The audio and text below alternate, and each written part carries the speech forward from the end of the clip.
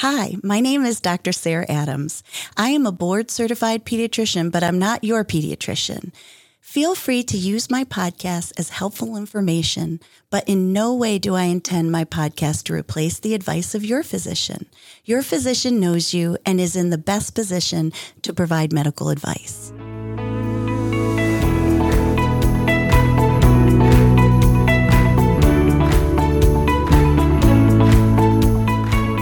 Welcome to Growing Up with Dr. Sarah.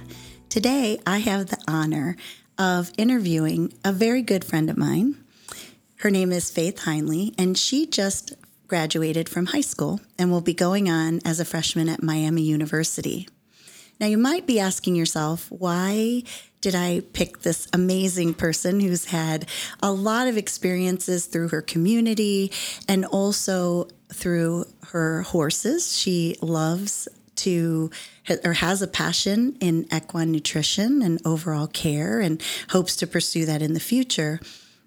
But I wanted her to talk today because despite her diagnosis of POTS, of IBS, of SIBO, and I'll have her explain what all of those acronyms mean, she has lived an active and fulfilling life. And what she says is it is a direct result of being aware, proactive, and daring to be my best, is what she said. So I just get goosebumps when I think about this because I see patients with these three diagnoses and I see how it affects their life and how they have a hard time really taking responsibility for their own health and doing what they need to do to still live, especially as a teenager and now a young adult. So thank you, Faith, for joining me today. Well, thank you so much for having me. So take me back, Faith, to when you first started having health problems. Like, how old were you, and what was the first thing you started to notice about your body and the changes? Yeah, so probably going back to about freshman year of high school, so 2019 going into 2020, I was just having these horrible stomach pains, unable to sleep. I remember leaving a sleepover in the middle of the night, which was so unlike me, and going through all this testing, go to our general doctor and getting more testing and so many blood tests. They thought my appendix ruptured, so many things. And then I finally saw a specialist, had a colonoscopy, endoscopy, all those fun things for a 14-year-old to go through where they couldn't really narrow things down. So I got the umbrella term of IBS. And that took me down a route onto the low FODMAP diet, which is a very restrictive diet for about 6 weeks. And then you gradually add things back in. And then about 2020, late 2020, early 2021, I started having a lot of issues with fainting and being very lightheaded, very weak, unable to complete my sports. And that's when I was diagnosed with POTS, which is postural orthostatic tachycardia syndrome, which affects your blood flow, blood circulation, and also contributes to some stomach issues. Really? So did they think that maybe there was a relationship there? Yes, totally. So they found that some of my stomach issues were from POTS, some of them were from IBS, others were from just classic acid reflux issues. And here I am. So when you were, so first you battled with your stomach pain, and they decided that this was irritable bowel syndrome, or IBS, which I know is, I hate to use the word a garbage can term, but it can mean so much to so many people. And then you went on this, the FODMAP diet. So explain exactly what that was. So the low FODMAP diet, it's sponsored through the Monash University in Australia, I believe. And you take everything out, take all of the FODMAPs, so different sugar structures and carbs like fruits, gluten, dairy, so many different things, go down to this very simplified diet, and then little by little, you go through 3-day testing periods where you add a certain amount. So it's a lot of weighing your strawberries and having 1/8 of an apple or half of a garlic clove and taking things out, recording your results, really seeing what works for you, what affects your stomach, And then eventually you kind of graduate to this modified low FODMAP diet that works for you. And what did you discover when you did that? Like what you could and couldn't eat? So that testing period really solidified that I was lactose intolerant, extremely sensitive to gluten, unable to eat things like onion and garlic, fruits like apples, pears, cherries. I really stay away from different vegetables like sweet potatoes, asparagus, Brussels sprouts. Those all affect me in a negative way. So, yes. And did you find that your symptoms improved right away, or did it take some time for your body to like adjust to this new diet? It definitely took a lot of time. And because of how restrictive the diet was, like mentally, it really affected me. There was a lot of like weight loss, which contributed to the diagnosis of POTS. And yeah. Well, I would imagine, because you said you started having symptoms, you were 14. So you're trying to go to school. Were you working with horses at that time too? Yes, I was. And actually at like the height of all my symptoms, I was on varsity tennis and riding horses. So I would go for my tennis practice and race to the barn and go and ride 2 or 3 horses, have like 4 tennis matches a week, horse show on the weekends, and be everywhere at once. And you're right on the brisk of your body's still changing. You're still growing, yes. And I'm sure that played a role. Talk a little bit more about how you kind of overcame this mentally then too, because I'm sure, I don't think I'd mind if somebody said I can't have onions or Brussels sprouts, again, or garlic, but I'm sure there are some things that, were bothersome to you, like, what you can't have. I mean, hopefully what I know about you is that you focused on what you can have instead of what you can't have, which I always try to tell people that. But how did you overcome that? Well, at the age I was at, it was really hard to first get doctors to even believe my symptoms and not just be like, write it off as like period pain or just growing pains. Or stress. Yes, I know sometimes people are like, oh, it must be like a nervous stomach or something. Yes. And then with COVID hitting, that was even harder to get treatment. So then socially, it became a big factor. You would be out at a restaurant with your friends and everyone would be like, haha, Faith can't have this or that. So socially, I feel like it was the biggest barrier. And then also just going out in general with like friends and family and getting your family, especially like your older grandparents, to like adjust to it being a real thing that attention needs to be paid to. So, yes. Right. I mean, just like you said, I heard a patient today tell me that she really appreciated what the specialist was able to do for her, but she didn't feel like they really listened to her and about what she was going through and in her situation. And I know that even myself as a pediatrician, I have really worked hard to be a better listener, because a lot of times, patients may or may not have perspective, but as you go through the journey, I think it was becoming more and more evident to you that this is something real, and I just want to feel better, right? Yes, totally. So once you started the FODMAP and then you went to kind of modified and you knew, okay, these are the things that I can have, how difficult, and then you shared with me like socially and even with family. And, that's true. Your grandparents are amazing. I mean, I have the opportunity to know them firsthand, but it is tough for family to adjust, isn't it? Yes, my mom was definitely like the key person in almost like changing our whole family over, like constantly making the effort, or if there was a slip up, just fixing her mistakes and making it known, like, this is Faith snacks. This is for Faith. Nobody eat this. This stays in Faith's section of the fridge. And as I've grown up and been able to reintroduce more things, it's been a lot easier. My family's very used to me asking for all these substitutions. But yes, just getting people on board and in your circle. I have a lot of other friends with allergies, so that definitely helped. Like moms would bring special snacks for us at horse shows and little things like that would make it a lot easier to adjust. Of course, you feel a little less alone, right? Yes. In that journey, I would imagine. And so then let's go back to the POTS. So you said you were passing out?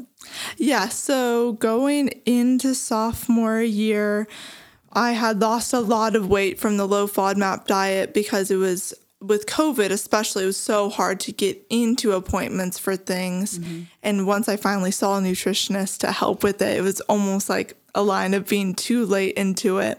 So I saw the cardiologist before I was presenting like what I knew were signs. That I remember being in a GI appointment and they couldn't get a read on my blood pressure. And everyone was like, let's try it this way. And it took like 5 different people. They could never get my blood pressure. So they sent me to the cardiologist that same week. And from there, I learned a lot, like, oh, your feet and hands are falling asleep all the time because of this. You can't stay in the shower for a long time because your body is working so hard to like even stand up. Your blood is pooling in your feet and your stomach, so that's why your skin is looking this way. Yeah. And it really just showed like, oh, okay, like I'm not eating enough because of the low FODMAP diet. So how do I stay healthy and stay comfortable with my stomach, but also gain the weight back and get strong enough to maintain, like to make the POTS better? Yeah, I always tell patients like, your brain gets angry or your brain wants you to like lay down if it's not getting enough glucose, which glucose is food, fuel, or oxygen. But the way that we deliver oxygen and glucose to our brain is through good blood flow and blood pressure. And it's not unusual for teenagers in general, male or female, to have a low blood pressure anyway. But, making sure that you're fueling your body, getting enough hydration, I'm sure all of that played a big factor in it as well. Yeah, so once we kind of were on track with the diagnosis, I started every morning before I even got out of bed with having like a gluten-free cracker because it was a salty snack and chugging water.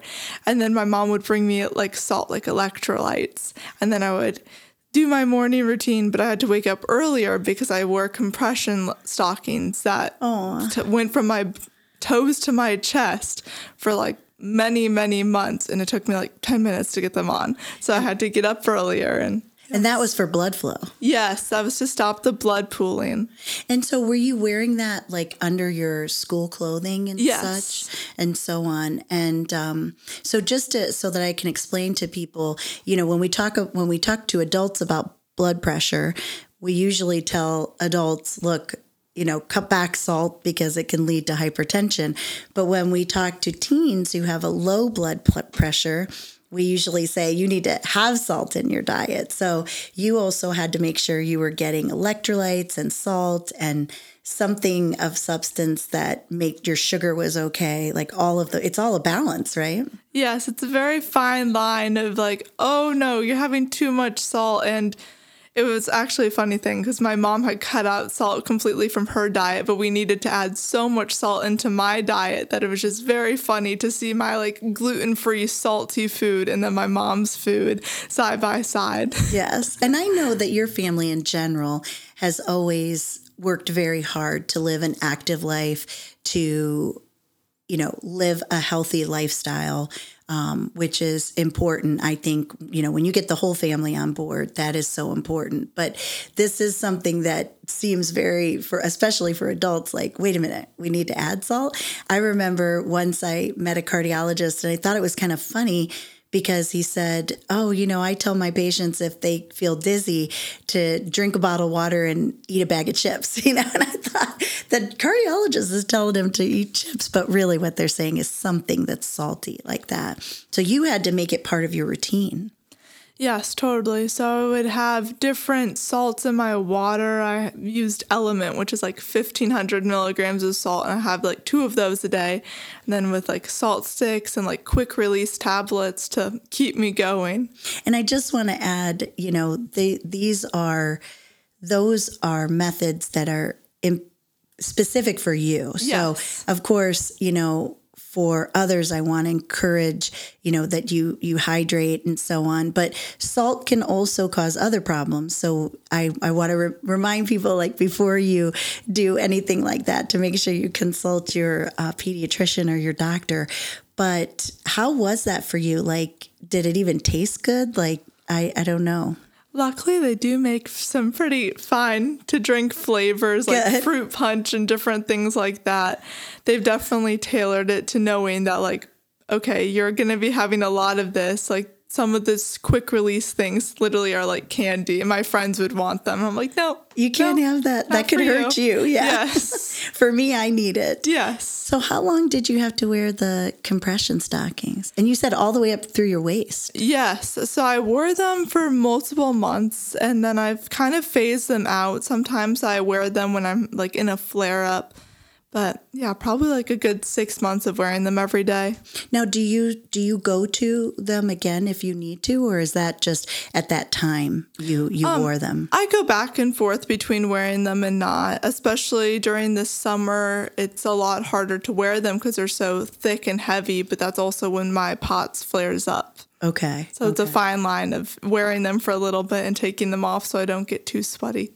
Did you find that the cardiologist understood the symptoms that you were having and really listened? Yes, I totally feel very like seen by my cardiologist and very respected by the team that I've talked to, and they really see it as real, and they understand that this is a very common thing in teenagers specifically. Like, they see it presenting in a lot of 17-year-olds.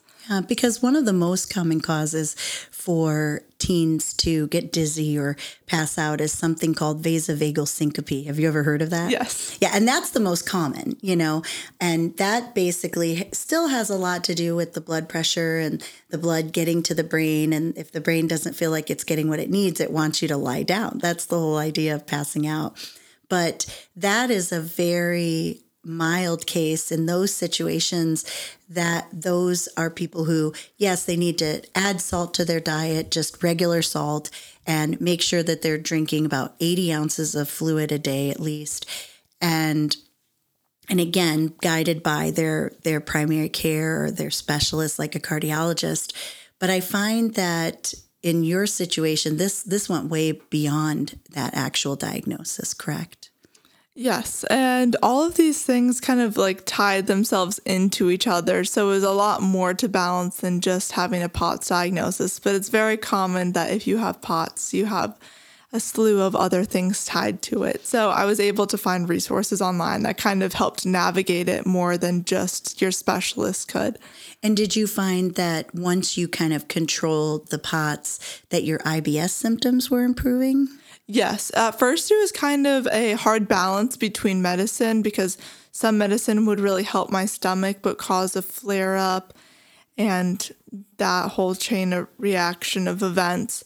But over time, I got very used to it. Now I hardly ever even think about it because I have such a routine established that I was able to go and do other things and not just be limited by my diagnosis.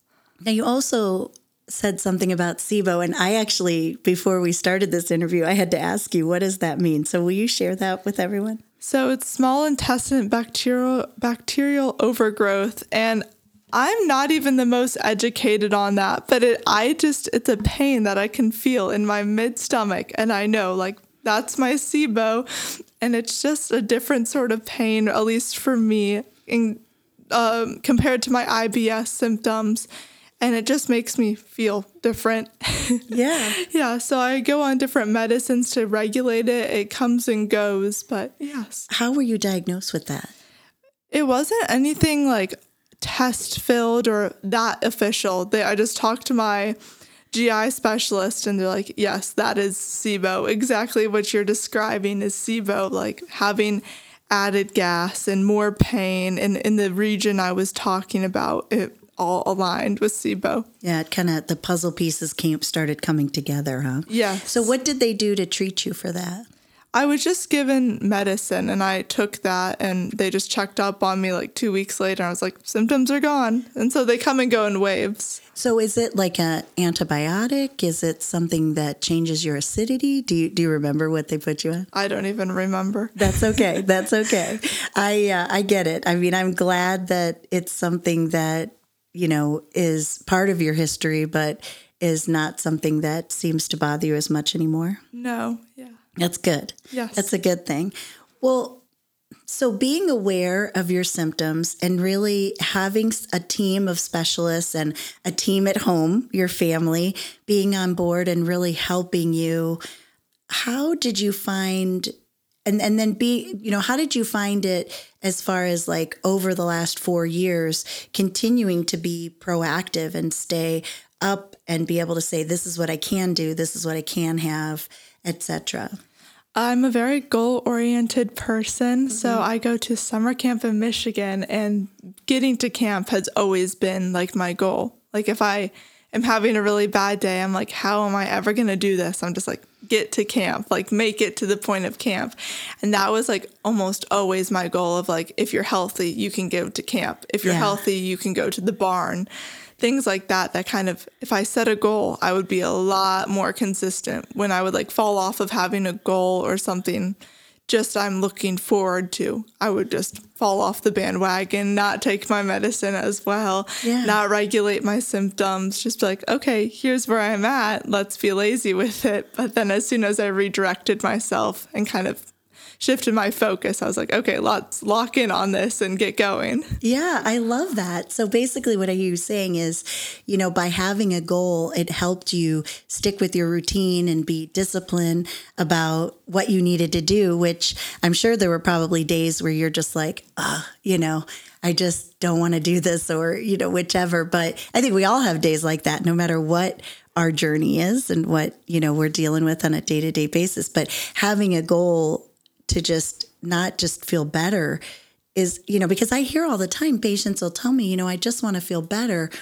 but they don't take the proactive steps that they need to take. And that's hard. I mean, I really commend you for doing what you did and just, lack of a better term, taking the bull by the horns and just being like, not only do I want to feel better, but I want to live, and have a very productive, goal-oriented life where I have fun, because you're never going to have those years back again. So to not let it limit you is truly amazing. And what I hear you saying is what you did was set goals, think about things that you really wanted to do, what you wanted to accomplish, knowing like, I want to get to spend time with my horse and ride and go to camp and all these things, then you knew as long as I do this, I'm more likely to get there. Yes, absolutely.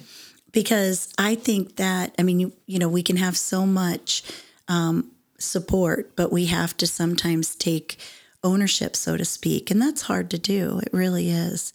So what is your routine now? And you're about to go off to college, right? So like, what is your plan to be proactive now in a completely different environment for you? Well, I actually have all of my doctor's appointments lined up for the next week before college to make sure I'm all checked out. Yeah. But I just came back from camp, so I'm readjusting to life here, having the food options of home.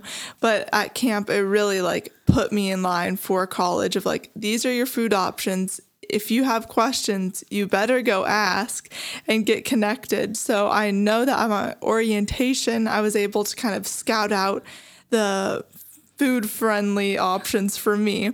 And I already have an appointment lined up with a nutritionist on campus. So I'm looking forward to seeing how they can help me.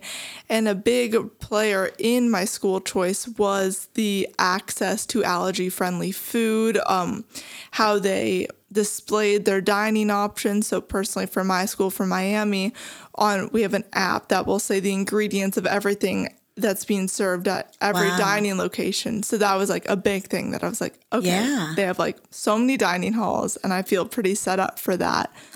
And then in regards my pots and my different things, I'm the summertime and the heat is always when it's the worst. So I know that I've made it through the worst of the hot season. Yeah. So it's going to be a lot easier as I head into the fall to manage that. Yeah.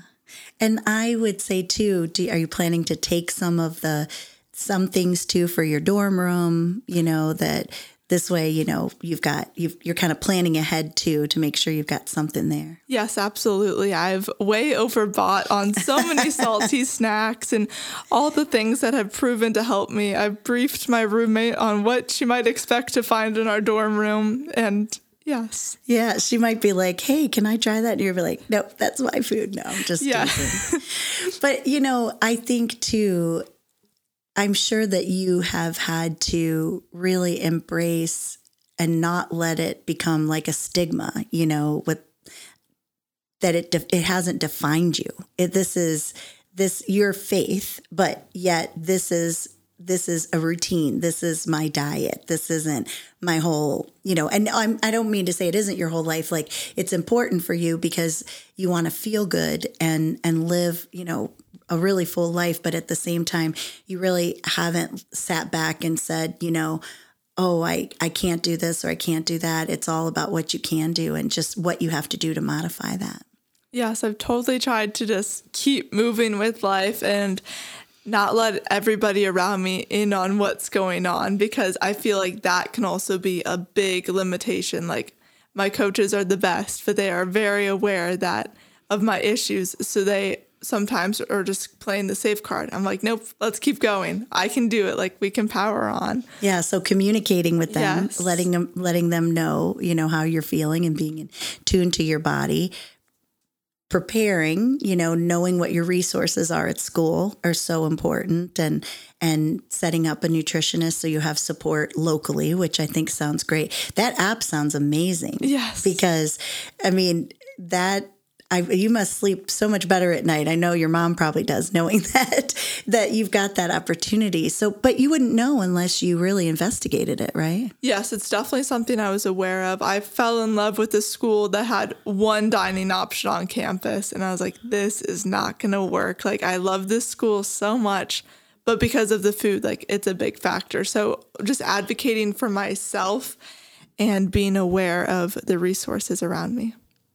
And then I would imagine, too, with seeing the doctors that you're going to be seeing over the next week or so before you go, also lining up kind of your medications or your, what you need if you have a flare up, and, so that you're prepared for those kinds of things.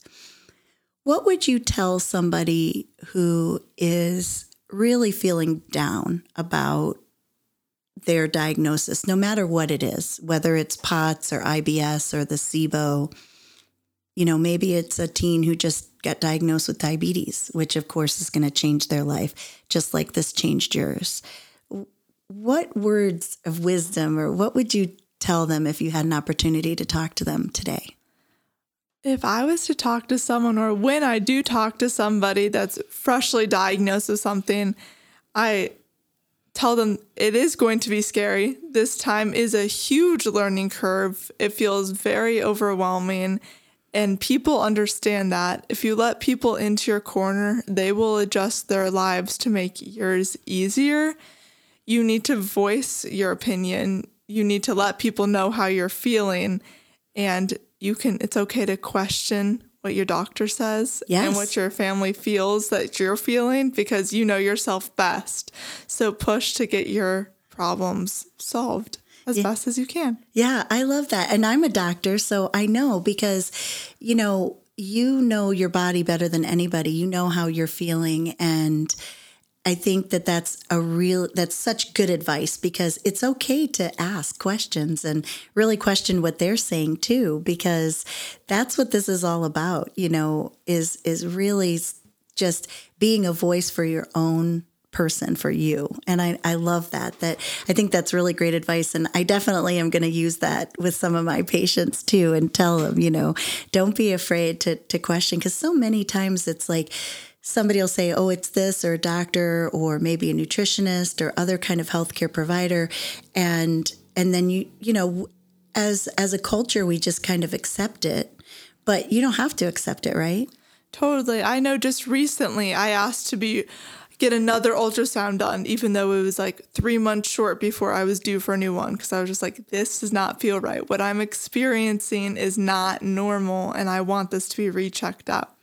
So just little things like that. Like, it's okay to get another blood test, or it's okay to switch doctors. So how did you do with like the blood tests? Like, are you okay with that? I had a patient today, poor thing, almost passed out getting her blood drawn today. So is that something you also had to kind of learn and adjust to? At first I was like, oh, this is really scary. Yeah. Like, I was like, oh boy. But then it was like in 1 week I got like 11 separate blood tests, and now it's just like normal. I'm like, okay, just do it. They're like, do you want the freeze spray? Like, because I go to a children's hospital, and I'm like, no, it's okay. They're like, oh, really? I'm like, yes, it's okay. I'll get over it fast. Yeah. They're probably like, she's so brave, but you learned that you got through it when you had tests before, and you were able, you still, you managed. And so I think with experience, I'm sure we all learn to kind of be able to do what we need to do, and that doesn't have to break us, Yes. So you leave in another week, and I know you're very prepared. How will you describe to your new friends this journey that you're going through? I will probably only let a select few people in on this, just because of like the culture of my age group. I don't want it to be something that's almost held against me, but like my college friends, I'll definitely be like, hey, nope, I need to like, let me know where we're going first for dinner. I need to look at the menu, like letting people know that I might pass out at somewhere. Like, this medicine is on me to help me if I pass out, like making sure, just being aware of what's going on, but they don't need to know the full extent of things, just to protect myself. Right. Especially in that first month that I'll probably go through different friend groups pretty fast. Well, and I imagine you'll find such a good circle where that these are people you can depend on and really understand. And again, knowing that this doesn't define who you are, but that this is a part of who you are, and not the whole picture, right? Yes, I have like 3 high school friends that will be going to Miami with me. So I know having them will be like a good base of like, okay, they know. Yeah. And they'll keep me safe, and they'll watch out for me. Yeah, absolutely. So it's all about being, like you said, being aware and being proactive, and just really putting yourself out there. But yet you don't have to, like, you could share it with those you feel that are necessary, and that's okay too, which is pretty cool.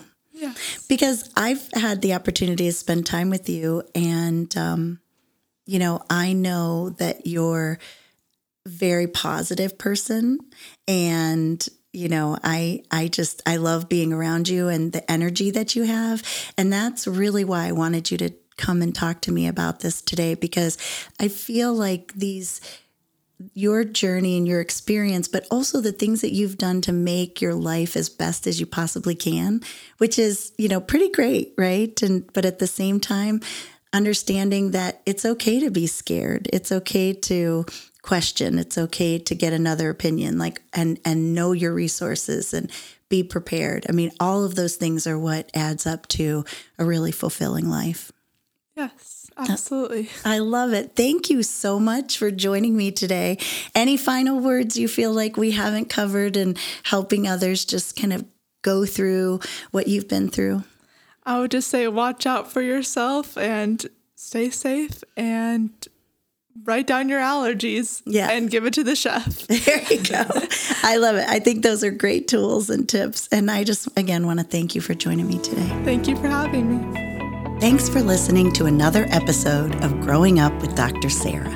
If you enjoyed this episode and think the information shared here today could benefit someone else, take a screenshot of the episode and post to your Instagram story. Make sure you tag us at Growing Up with Dr. Sarah so we can spread the word about the show and continue to grow in our mission to support as many parents and families as possible. Hey, if you're interested in being a guest on the show or would like to suggest a topic, please visit www.drsarai.com www.growingupwithdrsarah.com/contact. Thanks again for spending time with us today. Stay tuned for a brand new episode next week as we continue to grow up together.